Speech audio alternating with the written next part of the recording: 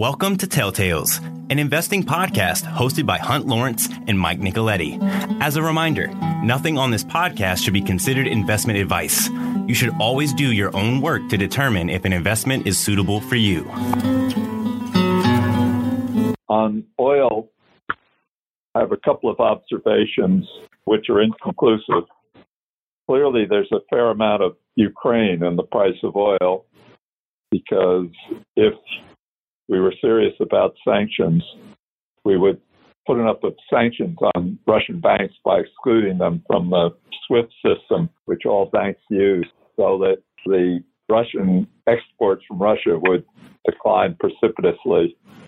And I think that's worth at least $10 a barrel on the current price. So if you wanted to own an oil stock you'd identified, I definitely give it a couple of more weeks, because I think the price of oil will be lower. And while it won't have the same impact on the 23 and 24 prices, it will certainly affect the stock prices, I think.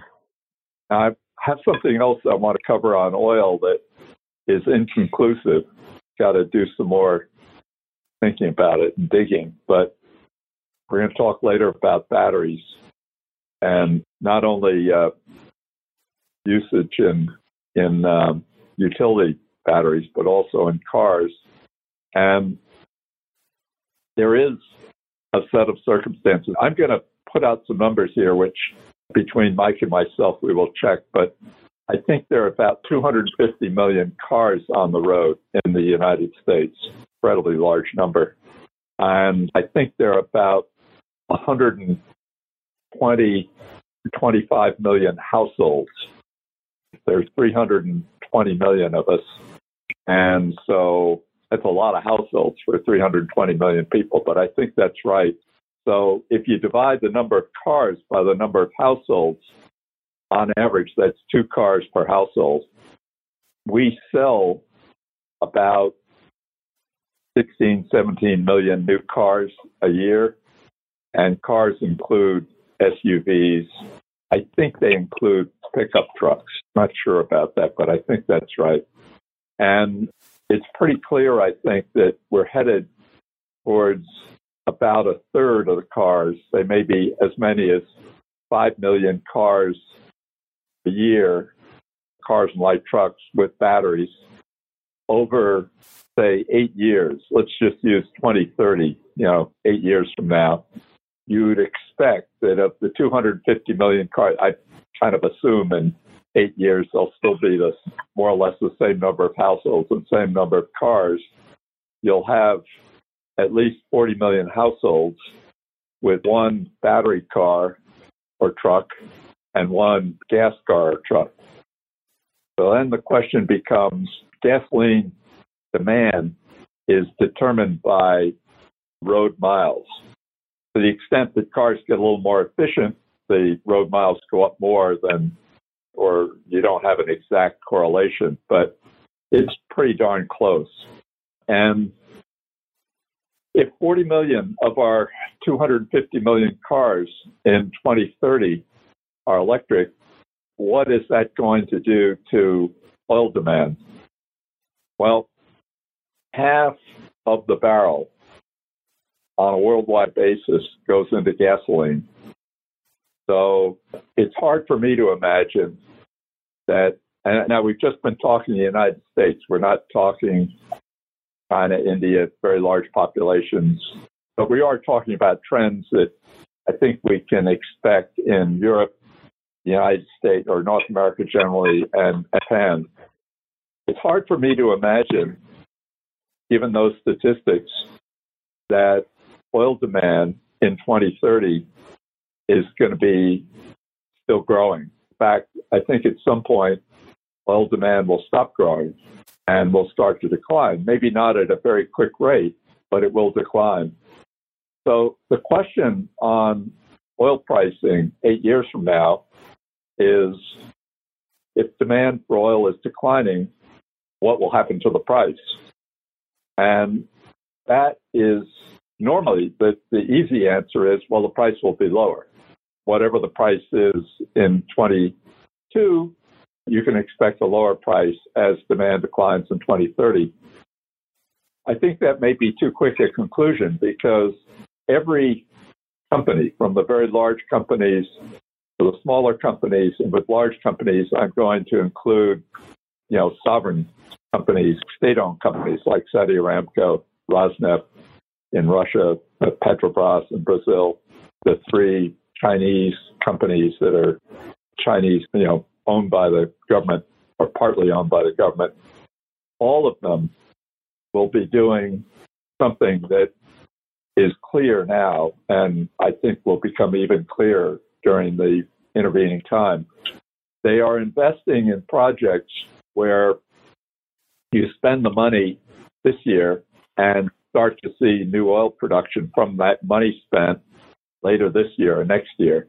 They're very reluctant to take on projects where, in deep water or in a remote area where you spend money for a couple of years and you don't start to see cash flow for 3 years till the third year or the fourth year. Just not doing that. And what that means is that supply is conceivable, not a prediction, but it's conceivable that by the time we get to the turn of the decade, 2030, that oil supply will be going down faster than oil demand. We spend 10 minutes on oil and gas because that's something I know a lot about. Obviously, I'm going to be spending more time on this, and in future Wednesdays, we'll spend more time on it. There's an interesting, somewhat comparable situation going on in natural gas. And I think if I went through natural gas today, we would chew up too much time. I'll try to remember to do light on oil next Wednesday and get into natural gas for the first 10 minutes or so of the call next Wednesday. With that, the other commentary I'd like to make, which, again, I think I said last Wednesday and maybe the Wednesday before, it should be the case that the 10-year base rate in our economy should be the inflation rate plus 1 to 2 percentage points. At 7 or 8% inflation for consumer price index, producers price index, it's hard to imagine, even though it may come down over the course of 22, it'll get down to 2%. Well, so if you have a 2% inflation rate, which seems unattainable now, plus 1.5 points, that gets you to 3.5 percentage points. If you have 3% inflation rate, that would get you to 4.5. It doesn't look as though anyone who buys bonds, runs bond portfolios, is an economist who tries to advise people on fixed income investing, is predicting anything like that. They're predicting that the 10-year bond, even with fairly high inflation, is going to stay in the 2% range, maybe 2.5%. Now, what they're counting on is past patterns where you start to have a slowing economy, you have tightening by the Fed, your ratio of 2% of 2-year bonds to 10-year bonds shrinks, which has happened. It's like 60 basis points now. So maybe they're right. If they're right, I think it's a better environment to hold and purchase stocks. If we can count on these bond investors and economists who study this part of the capital market are right. Seems illogical to me that you'd have 7% inflation maybe declining to 3% and still have negative interest rates on the 10-year bond. But I kind of monitoring this, reading the paper, listening to people expound on this on news channels like Bloomberg, nobody is predicting that. So the potential impact on equity valuations, I believe, if the 10-year bond is still in the 2 or 2.5% range by the middle of the summer, the end of the summer, the end of the year, I don't think it's something you have to worry about as an equity investor. But it seems illogical to me, but then I've never owned a bond. I'm not an economist. I don't believe in fixed income investing. So maybe the people that do this full time are right. For the moment, I'm just going to suspend judgment on that issue. And with that, I think we want to swing into batteries. just by way of introduction, Mike knows a lot more about this, and Mike is going to know more about it next week and the week after and the week after that. But by way of introduction, we have spent the last 6 years investing and trying to figure out how to make money by doing utility-scale batteries under the theory that with more wind and solar, a Yorktown effort, with more wind and solar, there's more variability, and there should be a place for batteries to, say, absorb power at 12 o'clock when the wind is blowing and the sun is high, and discharge power, say at 8 or 9 o'clock when the sun has gone down and maybe the wind stops blowing. And that should be a good business. Because based on our experience, and not only our experience, but comparing our experience to other people doing this, it's not a very good business. I mean, it's at best a high single-digit rate of return. And it's a high single-digit rate of return whether you're doing it on a merchant basis, which means you're taking whatever that is in the market, or you're doing it on a regulated basis. The reason it doesn't get to be more than a high single-digit rate of return on a regulated basis is on a regulated basis, your utility has their rates regulated, and you're limited to recovering your interest rate on your debt. And generally, the regulator assumes that you should be about half equity and half debt.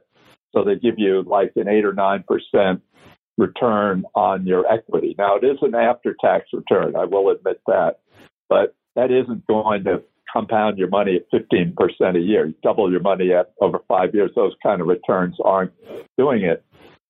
Before the call, and I haven't had a chance other than to flip the pages, I got myself a copy of the Tesla 10Q, or actually it's a 10K now.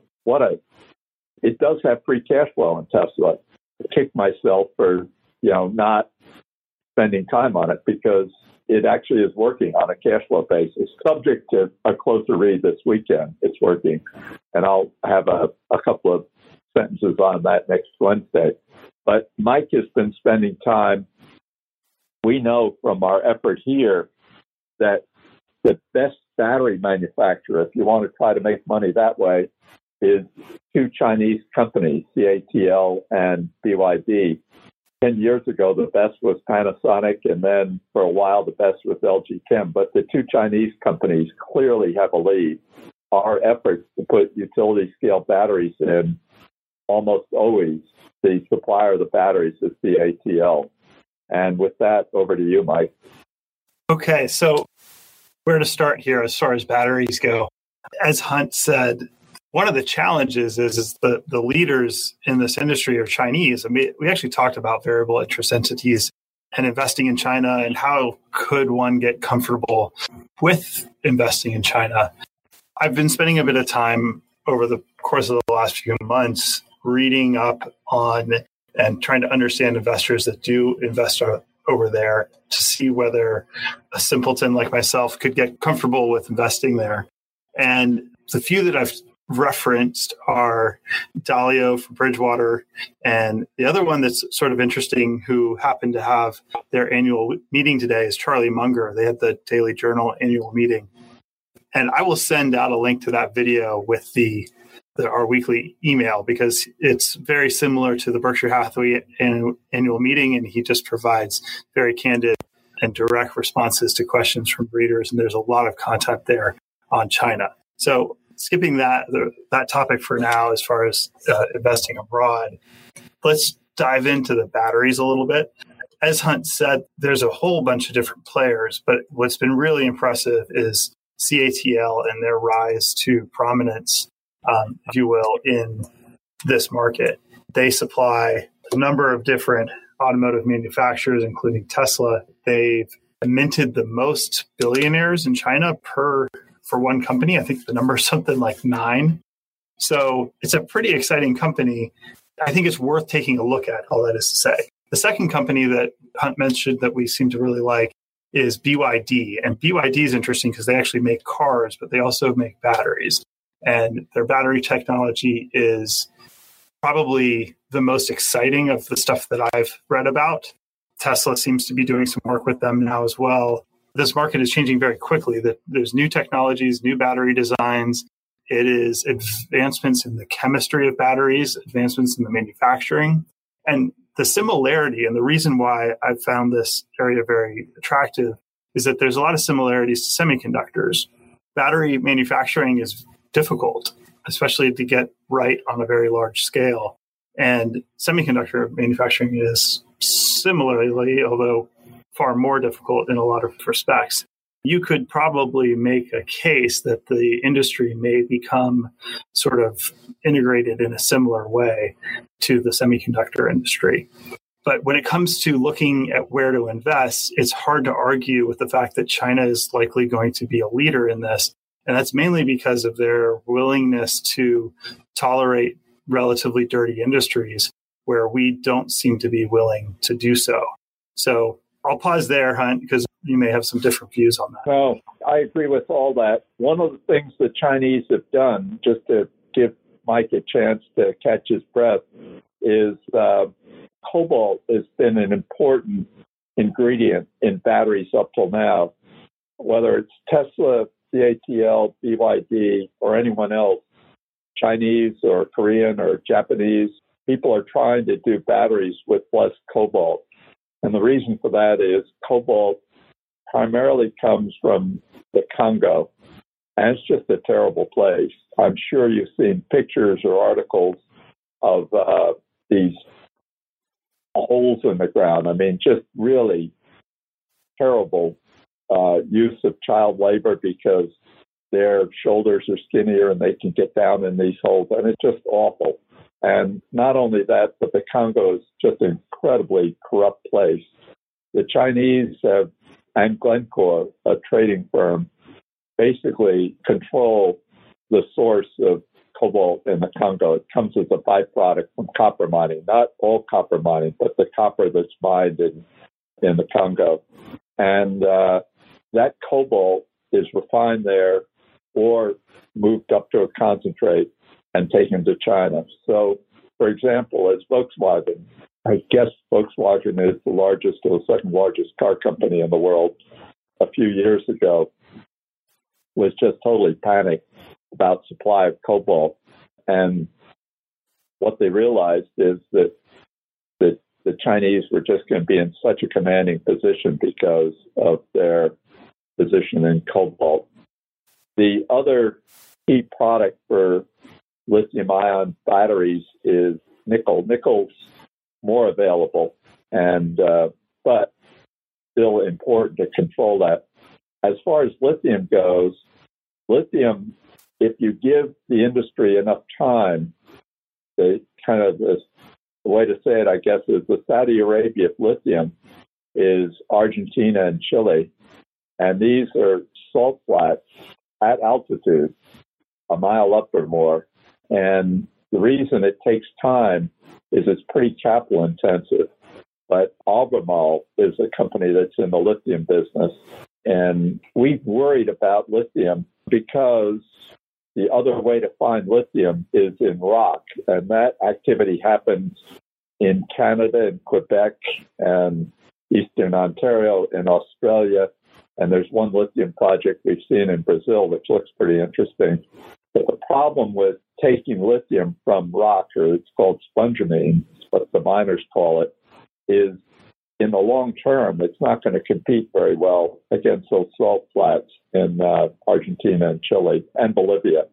Your relatively high cost, you'll be okay because the demand for lithium so high that the projects being developed in Chile and Argentina won't be able to catch up with demand. Eventually they will.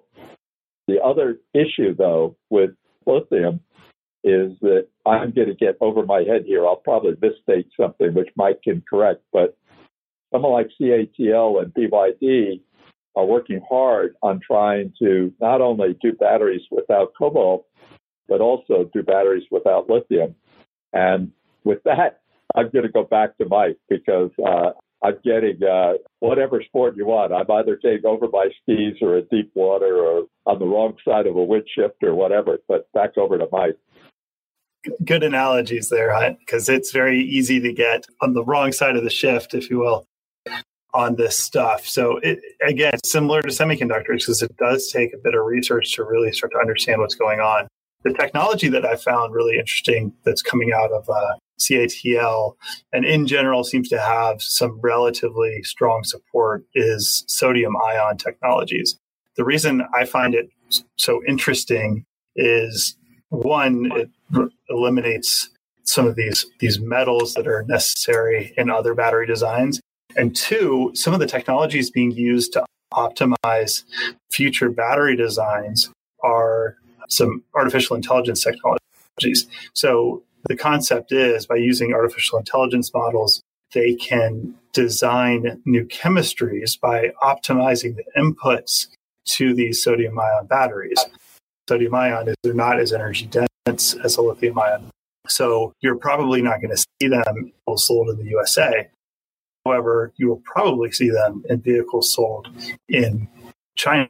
Probably also see that technology in, and again, I may be overstepping here and Hunt can correct me, you will probably also see that technology in infrastructure scale batteries because the lack of energy density is not as important in those cases. Yeah, I think that is a good point. I think this is a good point to close up, but we'll continue this next week. I'll do gas. I have some important developing views on natural gas, which are not negative or positive. It's just different from oil. I can't, to tell you the truth, having done this for a long time, I can't decide. I can't pick oil versus gas, but gas is different, but we'll get into that next week. But in the interim, to the extent any of us wanted to get up the curve on CATL and BYD and LG Chem, the Korean company, it seems to me, in thinking about investing in a Chinese company, which I've never done, two things is how do you acquire the shares and that kind of thing. But the other thing is information. How reliable is the information that I know Alibaba and Baidu and Tencent and whatnot, I think, file U.S. reports. I'm not sure of that. And of course, there's a push by the Communist China, leadership of China to de-emphasize filing in the U.S. because they think it gives us more leverage over their economy and to prefer filings in Shanghai or in Hong Kong. One of the things that occurs to me, and then we'll get into more of this next Wednesday, is that if we know that battery cars are going to have an impact. Speaking for myself, I hope others on the phone were more alert. We just kind of missed Tesla. I think Tesla's up, 50 or 100 times or something since it came public. Is there a way to invest in this area without buying shares of a Chinese company? And that's a pretty good task for the next 7 days before next Wednesday, and we'll work hard on that. In the meantime, everyone stay well. Don't get spooked by all the ups and downs in the stock market. I think this is turning into an opportunity time rather than a time to be worried. Take care. We'll talk next Wednesday. Bye-bye.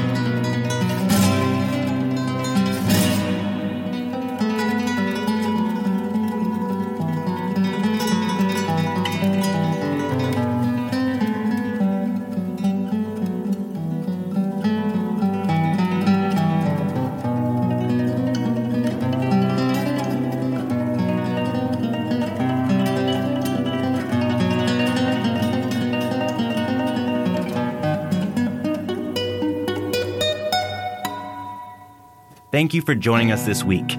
Please tune in to us again next week as we'll be back on Wednesday. As a reminder, nothing on this podcast should be considered investment advice. You should always do your own work to determine if an investment is suitable for you.